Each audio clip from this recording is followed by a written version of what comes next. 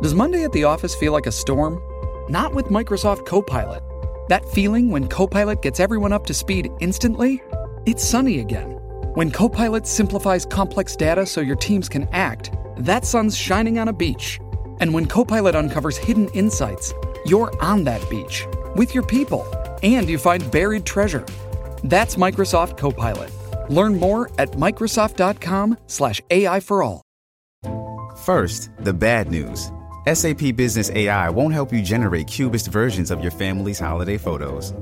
But it will help you understand which supplier is best to help you roll out your plant-based packaging in Southeast Asia, or identify the training your junior project manager needs to rise up the ranks, and automate repetitive tasks while you focus on big innovations, so you can be ready for the next opportunity. Revolutionary technology, real-world results. That's SAP Business AI. Hey guys, Dr. Z, I want to talk about the 3 top myths that I see with coronavirus vaccines and kind of debunk them. But before I do that, I want to say this. You're not wrong to question the safety and efficacy of new vaccines. You're not wrong to be concerned about mandates that seem to infringe on your liberty, right?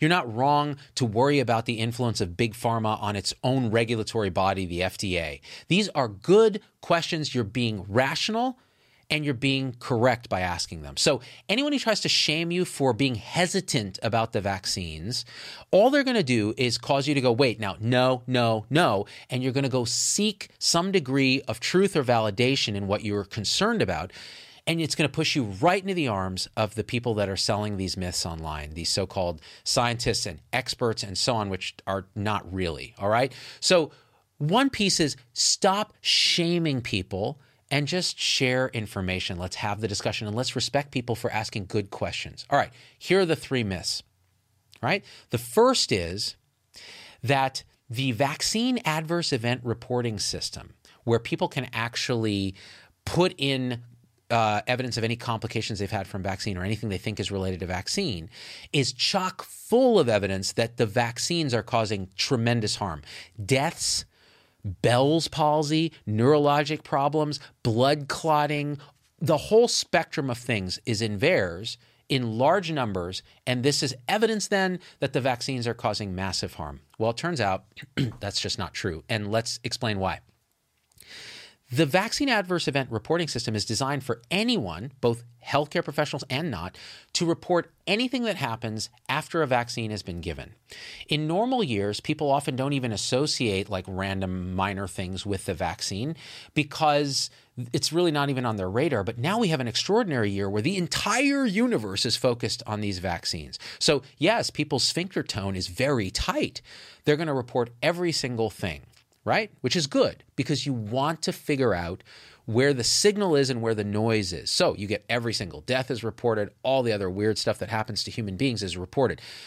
The question is, do the vaccines cause it?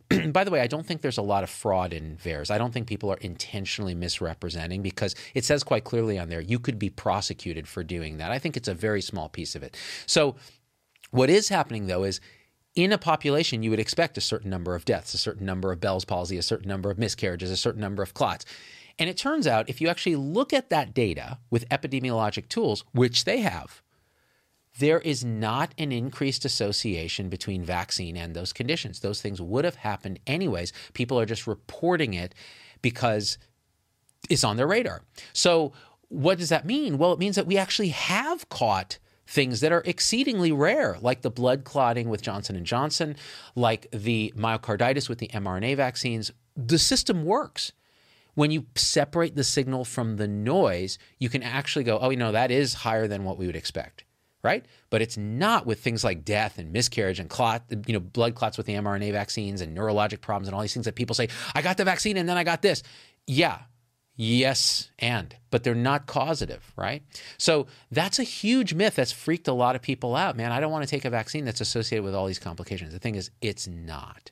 Correlation does not mean causation. Okay, that's a major myth that feeds into the other 2 myths. The second myth is this thing that spike protein is toxic. It accumulates in organs like the ovaries and in the heart and in the blood vessels and in the brain, and it's going to cause terrible complications. And the vaccines cause your body to produce spike protein. Therefore, the vaccines are toxic. All right. So the people who have been spreading this mythology are preying on people's lack of understanding of, first of all, what's actually happening in the world and the basic science of this. It turns out that we've administered now hundreds of millions of doses of the mRNA vaccines and tens of millions of the Johnson & Johnson AstraZeneca vaccines. We have not seen, and that relates to the VAERS piece, we have not seen evidence of spike protein toxicity in the real world. We just haven't. Doctors would be freaking out if we saw this. And by the way, people who think like doctors just knee-jerk accept everything pharma gives us don't understand doctors. We're actually skeptical too, guys, because it's our license on the line, right? So that being said, we just haven't seen it. So the actual real-world toxicity of spike protein it's just not there. Now that relates to the second sub-myth here, that vaccines cause shedding of spike protein, and healthy unvaccinated people can then get the toxicity from the spike protein. For example, a young woman can then be made infertile by exposure to a vaccinated person. Total nonsense. That's a total myth because, again, no evidence of spike protein toxicity, no evidence of increased miscarriage risk, no evidence of infertility in the huge data sets that we've looked at. These data sets are massive. So that is just absolute myth. And anyone who perpetuates that myth, you should question their credibility on anything else they say, because that's a fundamental error that can be debunked just by looking in the real world. All right. The third myth that can be debunked just by looking in the real world is that the vaccines are making the disease worse through something called antibody-dependent enhancement. Now, ADE is where you produce antibodies to a target pathogen like a virus, but those antibodies, instead of neutralizing the virus, actually cause it to be taken up by cells and make the disease worse. So non-neutralizing antibodies. And it turns out that there's precedent for this. So the dengue virus vaccine can do this in some cases.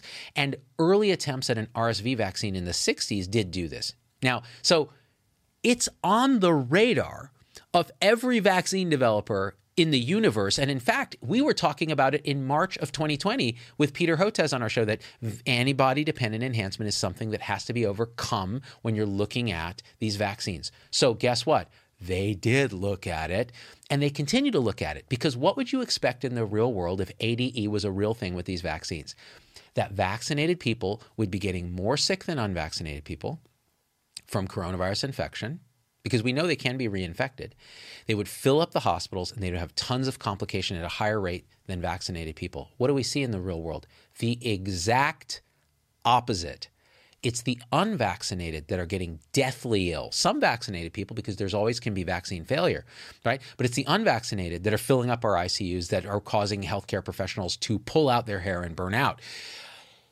It is the opposite of what the people who are advocating that the vaccines are making things worse is what's actually happening, right? And what they'll do is they'll keep moving the goalposts. No, it's going to happen later. It's going to happen later. Okay, we're looking for it.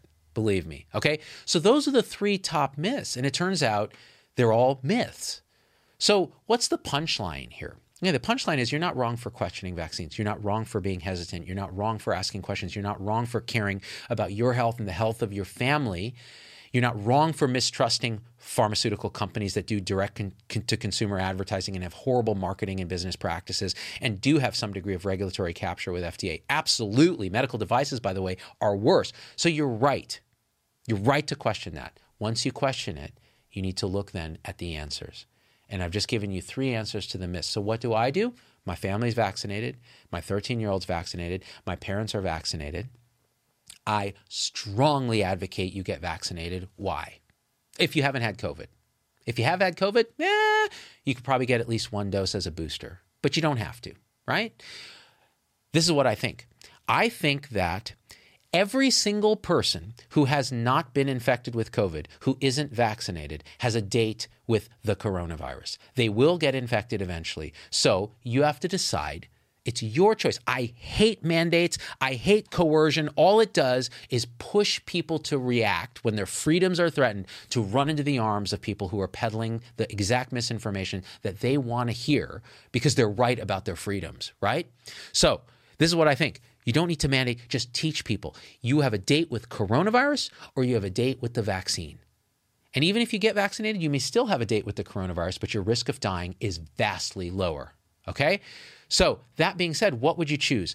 Getting naturally infected with a virus that came out of a bat in China, that's gross, or worse yet, a lab in China, even grosser. Who knows what the answer is? Who cares? It's gross. So you either get that, where we know there's terrible effects that could happen, right? Everything from myocarditis, blood clots, all the things they say, miscarriages, all the things they say the vaccine is causing, coronavirus actually does cause neurologic problems. Or you can get a vaccine that's been developed by humans directly with the aim of safety efficacy, that has been now tried in hundreds of millions of people, that is now has one version of it that's FDA approved for use 16 and up. I don't know. My take is get it. I'm worried about you if you don't. I am. I'm worried about you. I'm less worried about vaccinated people who get infected. I'm worried about you. All right? That's it. Hopefully you can share this with people who have these questions about the 3 myths that I talked about. I really love you guys. I do. I want you to do well. I want you to keep questioning everything. I want you to love people who have questions instead of trying to shame them into the arms of people who would peddle misinformation. All right? Until next time, please share the video. We're out.